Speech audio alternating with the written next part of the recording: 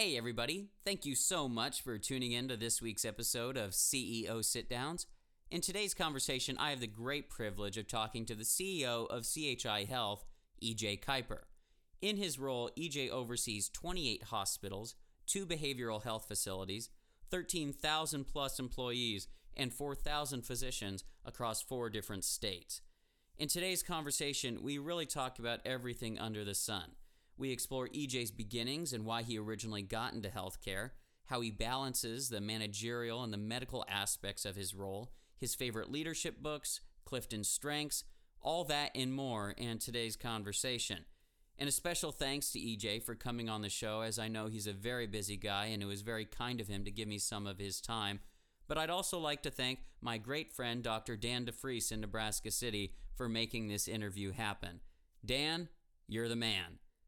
And without further ado, I invite you to pull up a chair and listen into my conversation with E.J. Kuiper.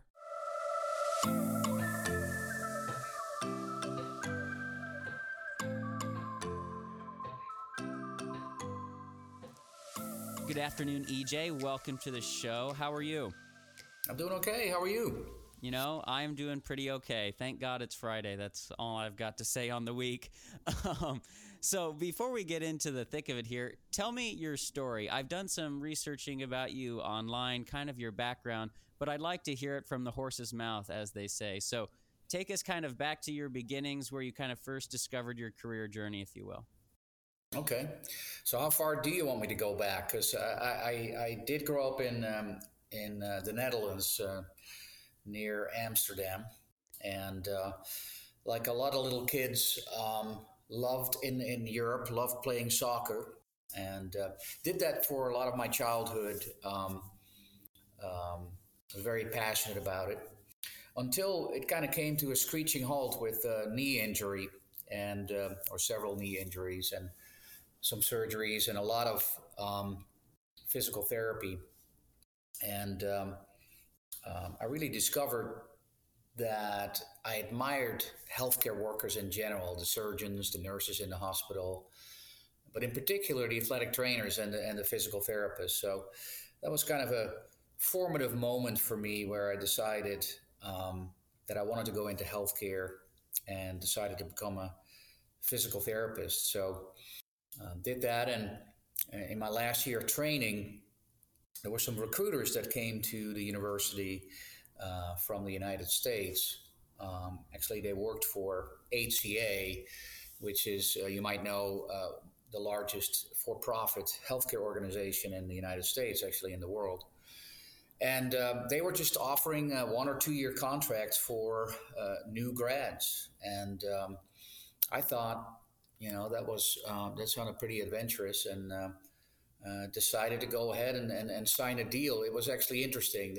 They came in with a big map of the United States with a lot of dots on it, which was like the 200 some hospitals that HCA owned at the time. And they said, you can go anywhere you want to, just point on the map. And so I pointed to what looked like a beachy place to me, Fort Myers, Florida, and signed a deal. And they flew me out there, started working for the hospitals down there. There were 2 hospitals at the time in Fort Myers that were owned by Columbia HCA, and really loved working as a clinician, and rotated, from acute care to post-acute, inpatient, outpatient, home health. Really, really enjoyed that interaction with the patients and make a meaningful difference. Just like those therapists made a great impact on me as a young kid with a knee injury. I really wanted to help people, after surgery, relieve back pain, etc. So loved it.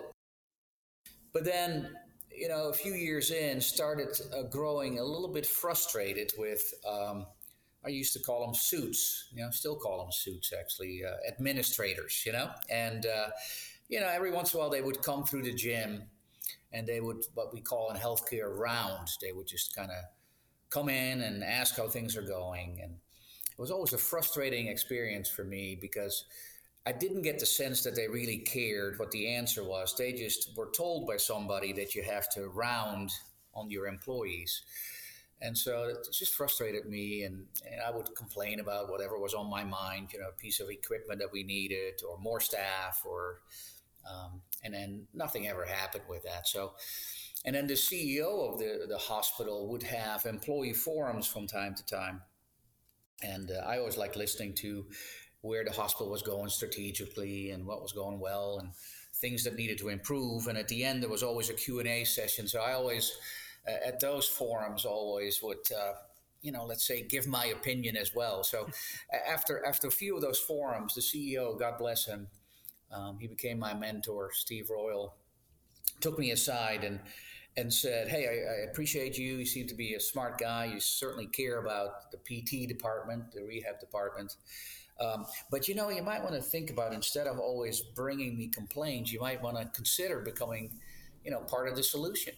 We have great tuition reimbursement programs here. I'd love to help you along. You need to get an MHA." And I gave that some thought and talked to my wife about it, and decided to do that. So I did go back to school, and got my master's and doctorate degrees, and then entered the HCA Executive Development Program, which was a great program where they give you a position in the hospital, in my case, Vice President of Operations, and then would fly you to Nashville, where HCA is headquartered still, just to introduce you to senior leaders in the organization and teach you kind of postgraduate stuff.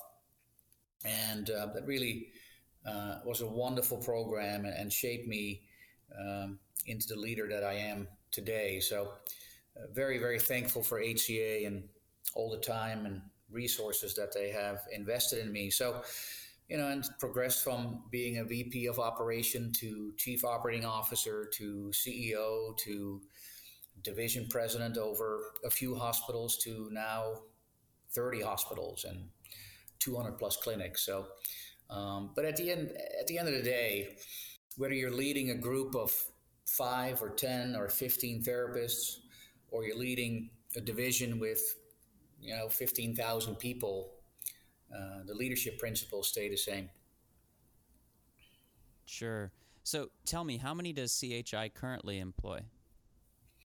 Well, we have Common Spirit. We're part of a large organization called Common Spirit, which was two companies put together, CHI and then Dignity.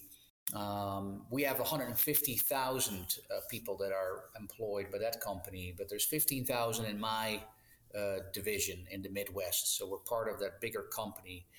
And we brand the lower part of the Midwest CHI Health. Now, we also have hospitals in North Dakota and Minnesota as well. So, and we brand that a little bit differently. Sure. So I'm curious, how many hospitals have you been the CEO of? Well, let's see. Or companies, rather, however you want to. Well, I've been part of three organizations. So HCA, and I was a chief operating officer there. So the way hospital structures typically work is you have a chief executive officer, a COO, a chief financial officer, and then often a chief nurse and chief medical officer. So that's kind of the senior team of most hospitals. So in Fort Myers, I was the chief operating officer for HCA in that market, and then took a CEO position on the Catholic not-for-profit side, and after a few years was recruited to become what's called a division president, and that's when the CEOs of the hospitals report to you and you run a region. So did that in Illinois for 8 years, 9 hospitals, and then was recruited here to Omaha to run the Midwest division. So when it comes to, being in charge of all those hospitals, the division, as you say, how much of your role is, very, very detailed when it comes to the medical side, understanding all those things, versus the managerial, the financial, the operational, dealing with people? What's the balance between those different facets? Well, it's interesting that you use the term balance because we have what's called a balanced scorecard that looks at financials, but of course, since we're in healthcare, is very much focused on quality and patient experience as well.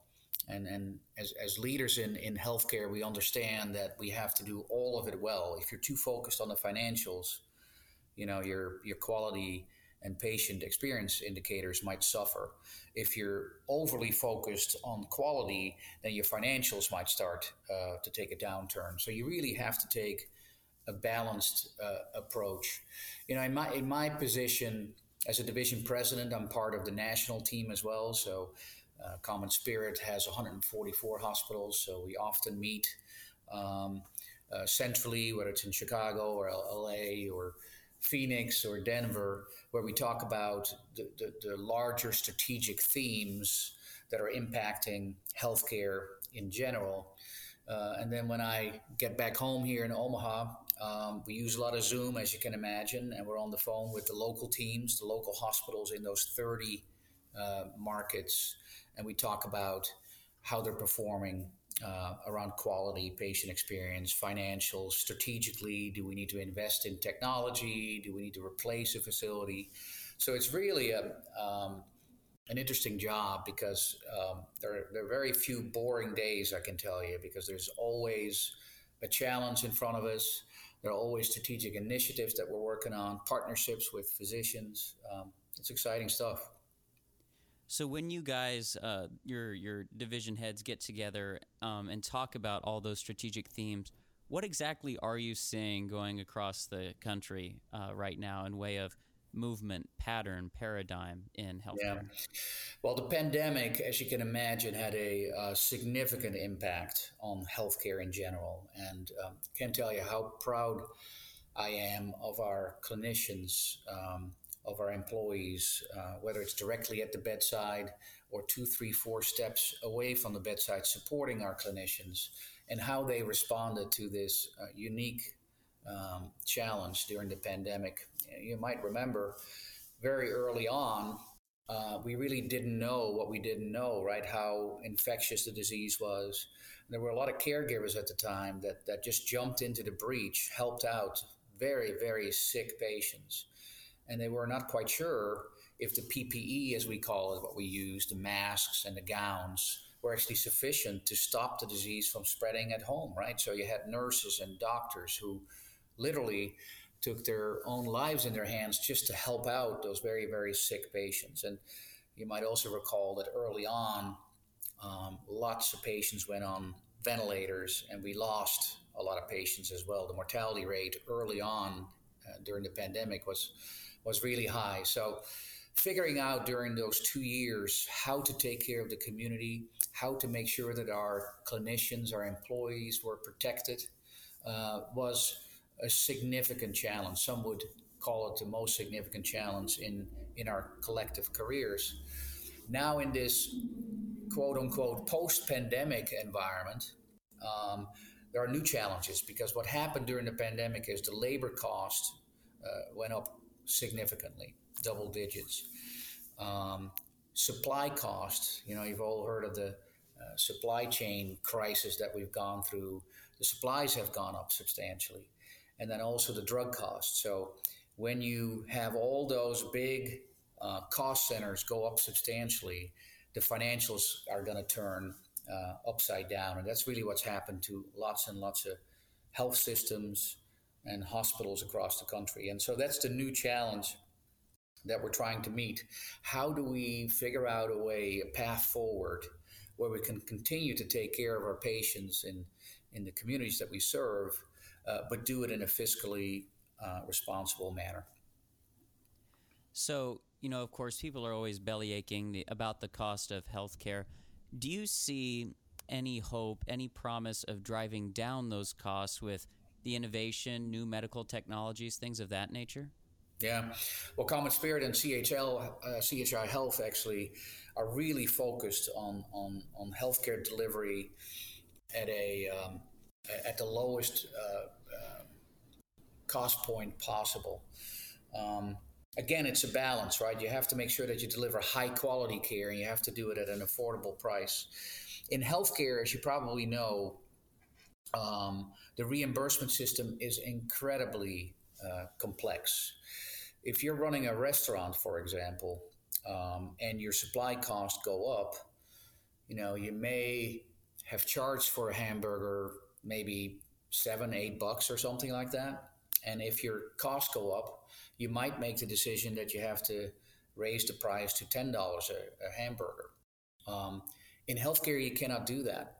Your reimbursement is set at the state level, Medicaid, at the federal level, Medicare, and then in negotiations with the commercial payers, the Uniteds, the Aetnas, the Blue Cross Blue Shields of the world. And those usually happen in 3-year cycles. So you cannot elevate the prices because it doesn't have any impact because it's locked in. And that's what makes it so difficult when your cost goes up, yet your reimbursement is not tracking along with those increased expenditures. That's when your financials get in trouble. So, what we really are trying to do in CHI Health is we have a clinically integrated network of physicians and hospitals and clinics where we really are working on preventing patients to having to go to a hospital or preventing having to uh, um, need an MRI or a CT scan.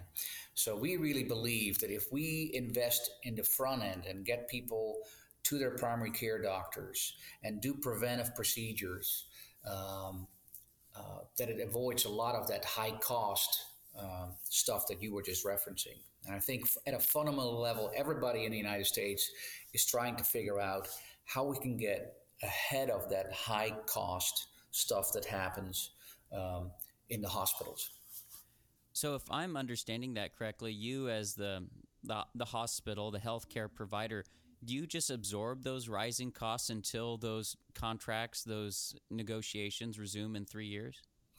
No, that's exactly right, John. But because what happens is you still have to take care of the patients, right? Yeah. That's why we joined healthcare. That's part of our mission. We feel strongly about that. So, and that's why you see so many health systems posting significant losses right now because we still are there for the community, regardless of the reimbursement environment. So that leads me to wonder, what exactly are your relationships with those big insurance providers, United, Blue Cross Blue Shield, Aetna? How is that dynamic? hmm Well, first of all, they're good people, right? That also joined their industry for all the right reasons. But we do butt heads from time to time, right? We obviously are pointing out that here is our cost structure. Here's what we're doing to lower the overall cost of healthcare. But we also point out that labor costs, supply costs, and drug costs are largely out of our control, and that we need to make sure that we get appropriately reimbursed for it.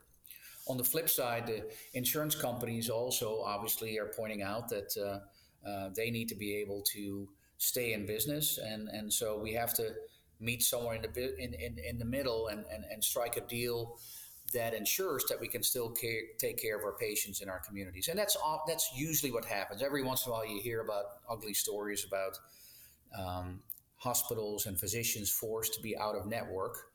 That's really something that we try to avoid. But when it does happen, it happens for what we believe all the right reasons. That's to make sure that we get appropriately reimbursed so we can continue to deliver high quality care. Hey, everybody. I just wanted to take a quick minute here to remind you that if you know any CEOs who would make great guests on my show, send me an email at john@ceositdowns.com. I am always on the hunt for great guests, so if you know anyone, please send them my way. I'd love to have them on. Again, you can reach me at john@ceositdowns.com. Now let's get back to the conversation. So, and I promise I won't stay on the financial side forever. That's just where my interests lie, just by virtue of my major and my experience. If you had to give CHI's hospitals, their system, a grade, a grade of their financial wellness, if you will, how would you grade it right now? We're very viable. I don't know what kind of grade I would give. It's not an A because we're very concerned about this post-pandemic environment. But having said that, um, our company has been around for a long time, and the sisters started this ministry many, many, many years ago, over 100 years ago, and really did a very good job building a very decent balance sheet. So we have the luxury of, during hard times, um, being able to work obviously on turning things around financially, but it doesn't become an existential exercise, right? Obviously, when you sustain significant losses, that's not something that can go on forever. But you do have the luxury of making sure that whatever you put in place to right size things, that you take your time, that you deliberate, and that you make sure that you're making the right decisions. So, I feel fortunate to be part of Common Spirit. I feel fortunate to be part of CHI Health. We have enough scale that we can weather a storm like this. Gotcha. So shifting from the financial now, I kind of want to dig more into your psyche, if you will, here, EJ. When it comes to managing an organization as large as CHI, where do you find your weaknesses are most evident? What areas? What facets? Where do you see that? Are you saying weaknesses? Yeah, like your weakness as a CEO. And don't worry, I'll Okay. ask about strengths next. But Yeah, yeah. where do you Okay, see now I that? just want to make sure I heard you right. No, no. Sure. Hey, God knows I have a lot of flaws. So, you know, I always have been blessed in that I've been able to surround myself with people um, who can make up for some of my flaws, right? Um, I've always loved the Gallup leadership philosophy. And of course, Gallup is headquartered here in Omaha. And maybe we can talk a little bit more about it um, later this hour. But Gallup really is all about getting familiar with your strengths, your innate talents, the things that come natural to you. But also on the flip side, understanding that you can't be strong in everything. And so by knowing the people around me and knowing what their talents are, where their passions lie, I can build a team that collectively is stronger because we help each other out, we compensate for certain flaws. You don't want to have a team with people that are all made up the same way. They're all raging extroverts or introverts that have type A or type B or whatever generalization you want to use. You want to make sure that you have a team that's made up of diverse talent, right? And so I always, when I join a new organization, make sure that I have those people around me that can point out my flaws, that are not afraid to say, you need to watch for this or that. But also people that just have the strengths to make up for what my flaws might be. I'm not the most detail-oriented person. I like to think more strategically, big picture. But if I don't have somebody that I can hand projects off to who actually is really good at executing to the detail those projects, I'm not going to be successful, right? You can have great ideas, but if somebody doesn't catch them, they're not going anywhere. So that said, that of course is, yeah, I see where you're coming from. A weakness of a very minute nature, where would you say your strengths are? Like, where will people come up to you and say, man, EJ, without your insight input here, this probably wouldn't have occurred? Uh, I think I'm good with people. Sure. And I love being around people. I'm one of those that draws energy from being around people. And I know there's also people that are the opposite, right? Um, but I love working with physicians. I love working with housekeepers. I love working with nurses. Um, One of the great blessings of this job is that we get to travel around and visit these communities and meet new people all the time. I was in North Dakota with a number of my team members last week.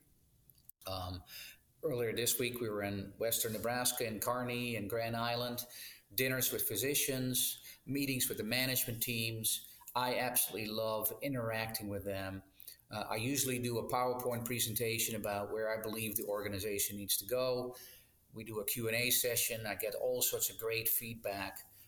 That's probably my favorite part of the job, just interacting with people that have joined healthcare for all the right reasons. Another thing that I really like to do when we do dinners, if you have groups that are not too large, just to go around the room and ask people about their journey. How did you get to this room tonight?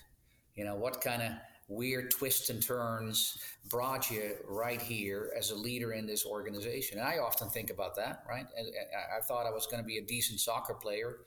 Then I injured my knee. I thought the world ended right there. But I wouldn't be here talking to you, John, today if it wasn't for that injury, right? And so I'm always fascinating with people's stories and how they got there. And I also do that because I want to make sure people are reminded of their why. What is your why? What are you working so hard? What are you trying to accomplish? And if we every once in a while take a couple of steps back and remind ourselves of our why, I think we're going to be more effective actually doing our jobs going forward. I have to ask, EJ, did any of your kids take to soccer? No, not at all. I have a son and two daughters, and I can't say that any of them were any good or even enjoyed it. I tried it really hard with my youngest, and I'll never forget, she was probably 6 or 7 or something like that, and I had all sorts of plans and strategies and told her what to do and not to do. But she was just one of those that would just kind of look up the sky and saw a butterfly and chase that out of the field, So it is what it is. It's everybody has their own passions. They each have incredible talent, but soccer is not part of that. Gotcha. I had to ask. I was just curious. But back to your role. I'm curious. I'm always curious how people who lead organizations receive information. Not so much in, the technical sense, but what books are you reading? What podcasts do you listen to? How do you stay informed about what's going on in your field, but the broader world? Where do you mix into all that? Yeah, from the years of being a rehab manager, I've always loved picking up leadership books. It doesn't matter. Usually they're quick reads. You can do it on read it on 1 hour flight somewhere. And I still do that to this day. I still pass. I cannot pass a bookstore at the airport without picking up the latest book. You can always pick one little nugget out of it, and I love to apply it. So certainly like reading. I told you I love interacting with people. So one of my main mechanisms is just asking people, whether I'm in front of 500 people or 50 people or have dinner with 5 people, I always ask for their perspective. And every time I travel to, it doesn't matter where I go to, I always learn something new. I'm not big on ivory tower leadership, right? Where you're sitting in your office behind your desk and you're looking at spreadsheets or you're looking at a big map with dots on there. It's not until you drive to the communities that you find out that Grand Island is not at all like Kearney. They're both great, but if you just look at a map, you might say, well, how dissimilar could they be?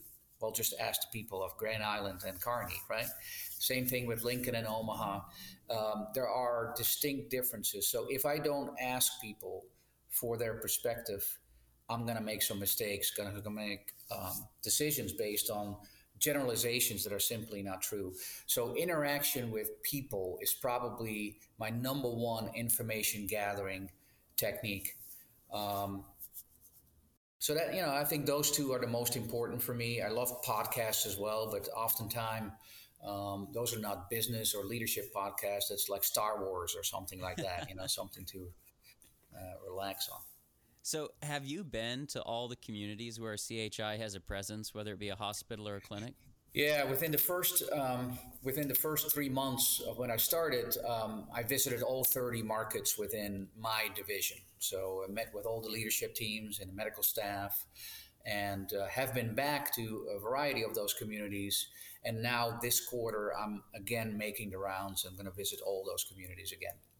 Because have you officially been in your role as CEO for a year yet, or is it close to that? Just a little bit over a year. Okay. Gotcha. I wondered, but that's admirable, and I'm sure those communities appreciated that as well. That said, I want to rewind just a bit. Leadership books. Do you have a favorite? Yeah, I go back to Gallup. There's a number, but there's two from Gallup that I really enjoy and actually still speak to when I go around and do my presentations.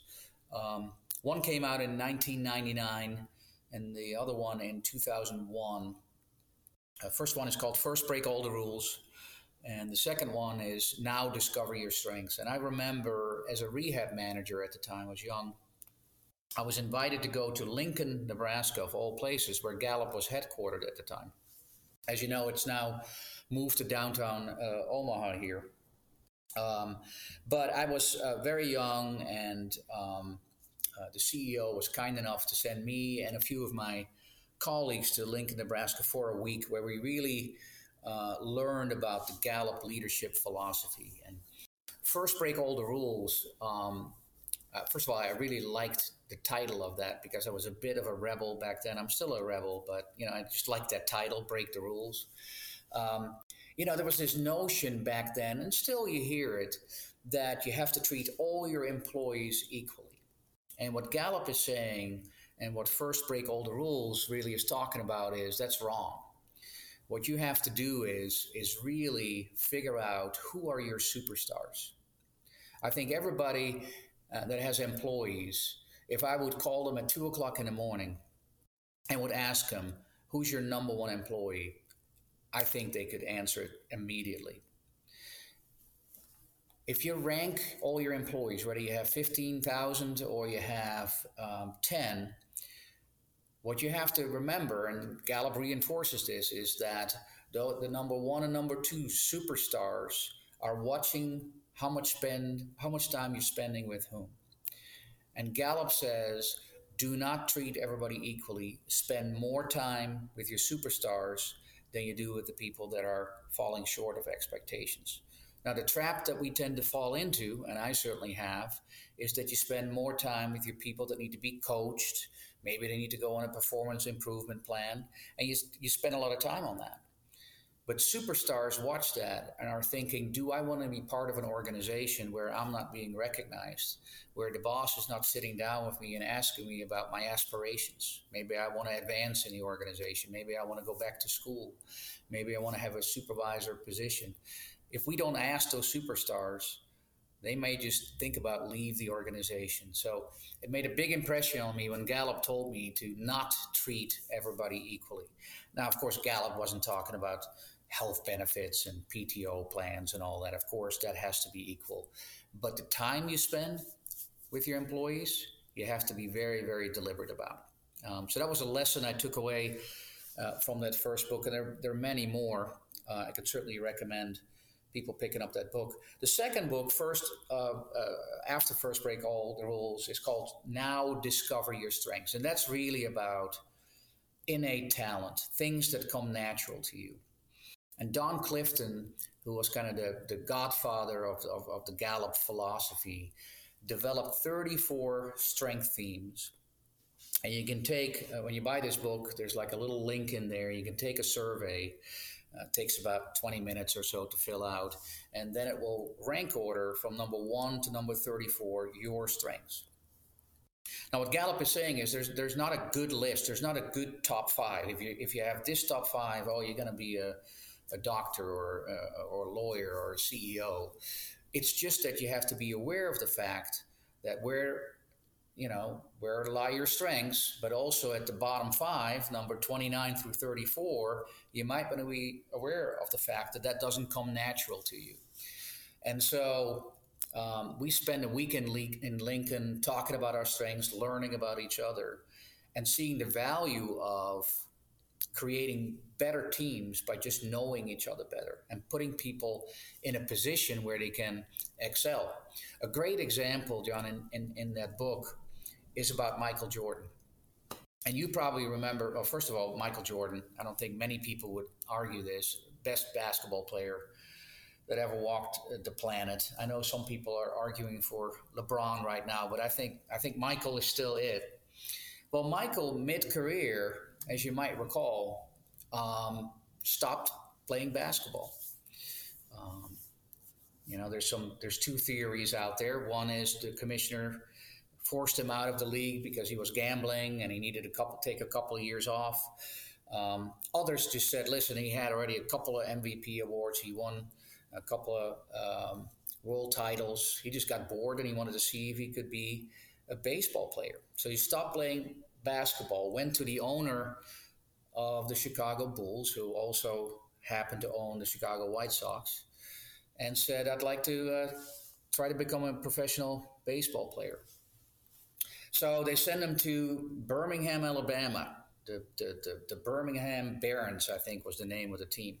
So here's this guy, Michael Jordan, could jump higher than anybody else, smarter than anybody else on the court, faster than anybody else on the court, a great team player, a great team leader, incredible eye-hand coordination, walked off the basketball court, walked on a baseball diamond, and it was embarrassing. All those talents were still there. What Gallup is saying is there's a lesson there. Yes, you want to recruit superstars on your team. Of course, you want to have the Michael Jordans of the world on your team. But the second step, equally important, put him in the right position. Do not have Michael Jordan on a baseball diamond. The guy couldn't even make it out of single A. I think he hit 112. It was incredible. It was embarrassing. There was a Sports Illustrated cover where I think it said, "Bag it, Michael. Just move on. Don't embarrass yourself." So recruit Michael Jordan on your team, but make sure you put him on a basketball court. And that lesson stayed with me. I still talk about it all the time because that's the same for us, right? Our team members, no matter how small or how tall or how big your team is, you want to make sure that you put people in a position where they can excel. An example I use sometimes is some of us are extroverted, some of us are introverted. That doesn't make one a good person or a bad person. That's just the way we're wired. I often see, as I round in our hospitals and our clinics, I see people in, let's say, unit clerk positions or receptionist positions that clearly are introverts. And I always think, why do we put people like that in that position? Because this is a job, a position, where you really have to interact with people, right? Whether it's physicians rounding on the floors or patients coming to the reception area. And you need to put people in those positions that just love being around people, that draw energy from interacting with people. The best receptionist that I've ever encountered was in an outpatient healthcare facility behind the desk. And she just absolutely had a passion for interacting with people, helping people, talking to people, getting to know them. And I remember being with her once, observing her, and we had these sliding doors where the patients came in or family members came in. It's about a 20, 30-yard walk to the reception area. And I could just tell that she was getting excited. The doors opened up, a few people came in, and they were like 10 yards out, and she started leaning in, and you could tell that she was like, when can I finally say hi? Because she couldn't wait for that interaction to start, right? And I was thinking, oh my gosh, that is world-class performance. And good job, manager, whomever you are, picking her for this job. Now, the other person that may be an introvert, was placed in that position and may not be nearly as successful and perhaps even miserable. Well, whose fault is that? I don't think it's that employee's fault. It is us. It's our responsibility to make sure we put them in the right position. Let's put somebody in that position who's great at communicating, has a great smile, and loves being around people. So, those are just some lessons that I got out of those two books. Love those two. There's, of course, many, many more leadership books, but I've always been a big Gallup fan. Yeah, I will say I have asked their CEO to come on this show, and I have not got him yet, but I'm going to keep trying. But I'll definitely put the link to those books in the show notes. The one thing though, EJ, do you, when you come into a new organization like you did almost a year ago with CHI, do you ask your direct reports, if you will, the people who are directly underneath you on your team, whatever, to take that Clifton Strengths test? Yeah. As a matter of fact, we've done that with all our CEOs, CNOs, and CMOs in the organization. So a group of about 100. And with my direct report team, I'm going to have a mini retreat in the next couple of weeks, and we're going to look at that again. And we're going to take it to the next level where we're not just focusing on us individually, but how do we interact with one another, knowing each other's strengths? And how can we, when we have certain projects that we have to execute, how can we group 3 or 4 of us together that really complement one another and can become an effective team? So yes, I use it all the time, and certainly have introduced it here at CHI Health as well. Because is that now Discover Your Strengths book? Is that the one that's white and has like red lettering, red graph design? Is that it? No, I don't think so. I think it's red. It has gone through multiple versions, so Sure. it could be that you've seen a different one than I'm used to. But the original one from 2001 is not white.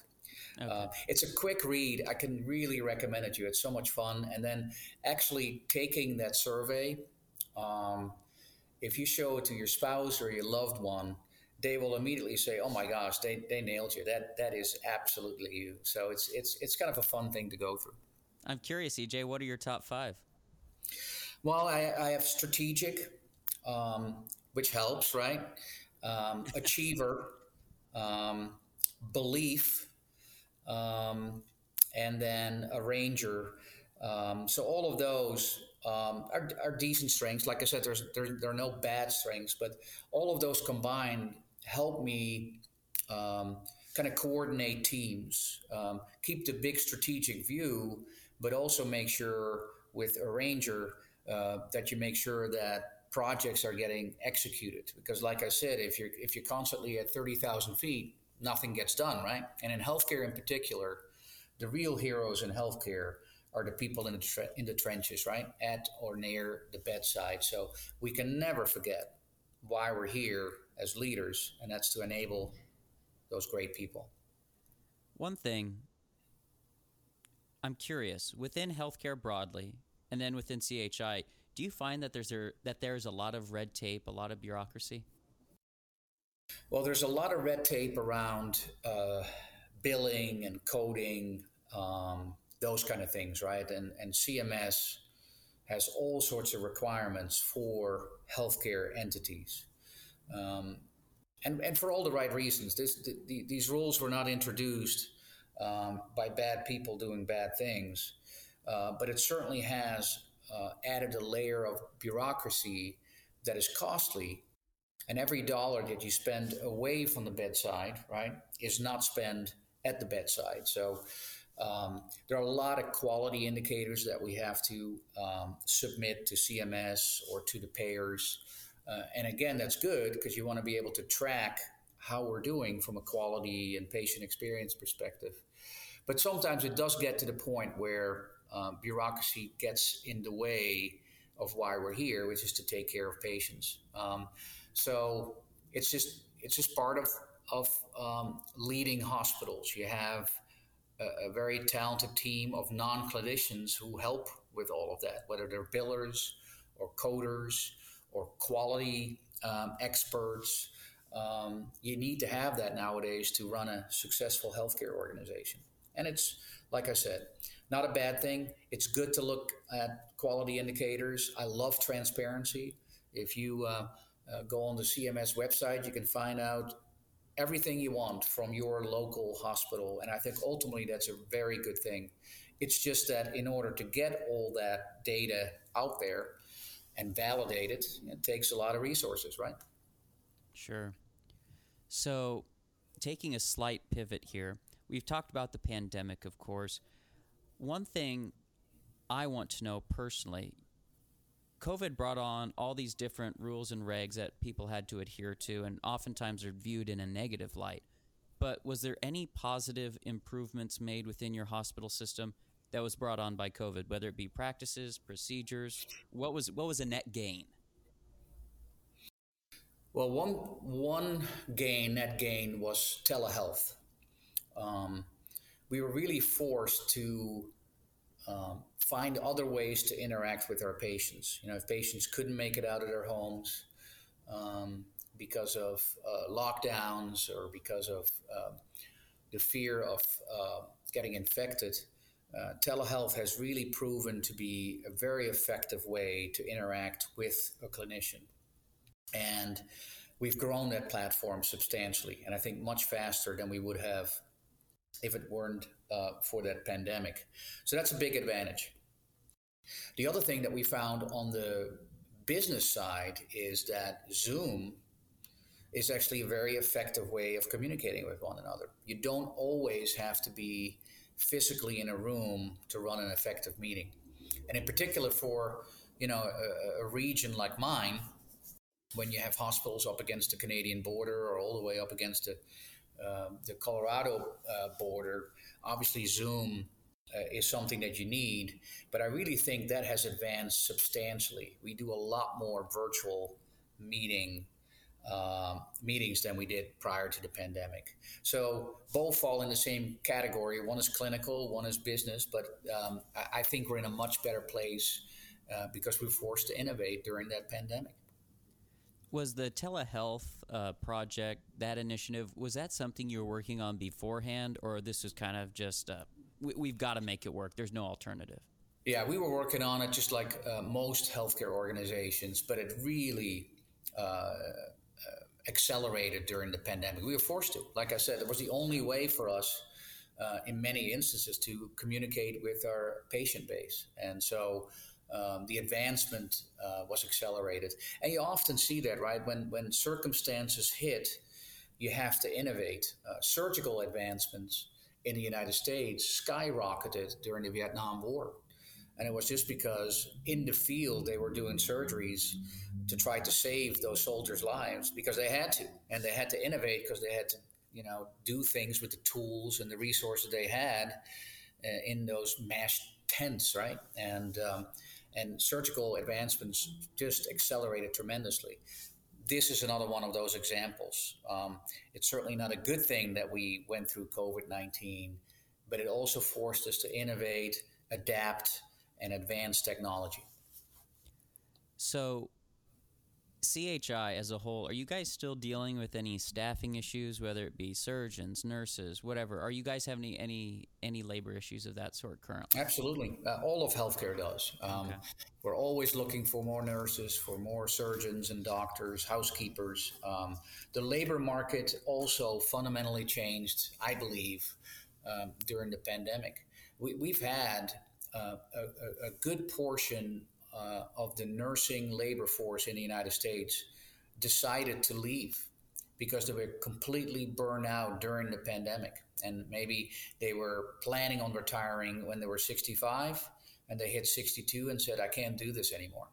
And so, when you shrink that pool of nurses and when you have a growing organization like Common Spirit and CHI Health, you need every nurse you can get a hold of. So yes, we definitely have still a staffing crunch, which we work on every single day on both sides of the equation, by the way. Of course, you need to have a good recruitment organization, but retaining your people is equally important, right? You don't have to recruit people if you can hold on to your talent. So creating a great environment for our staff to work in is a significant focus for us.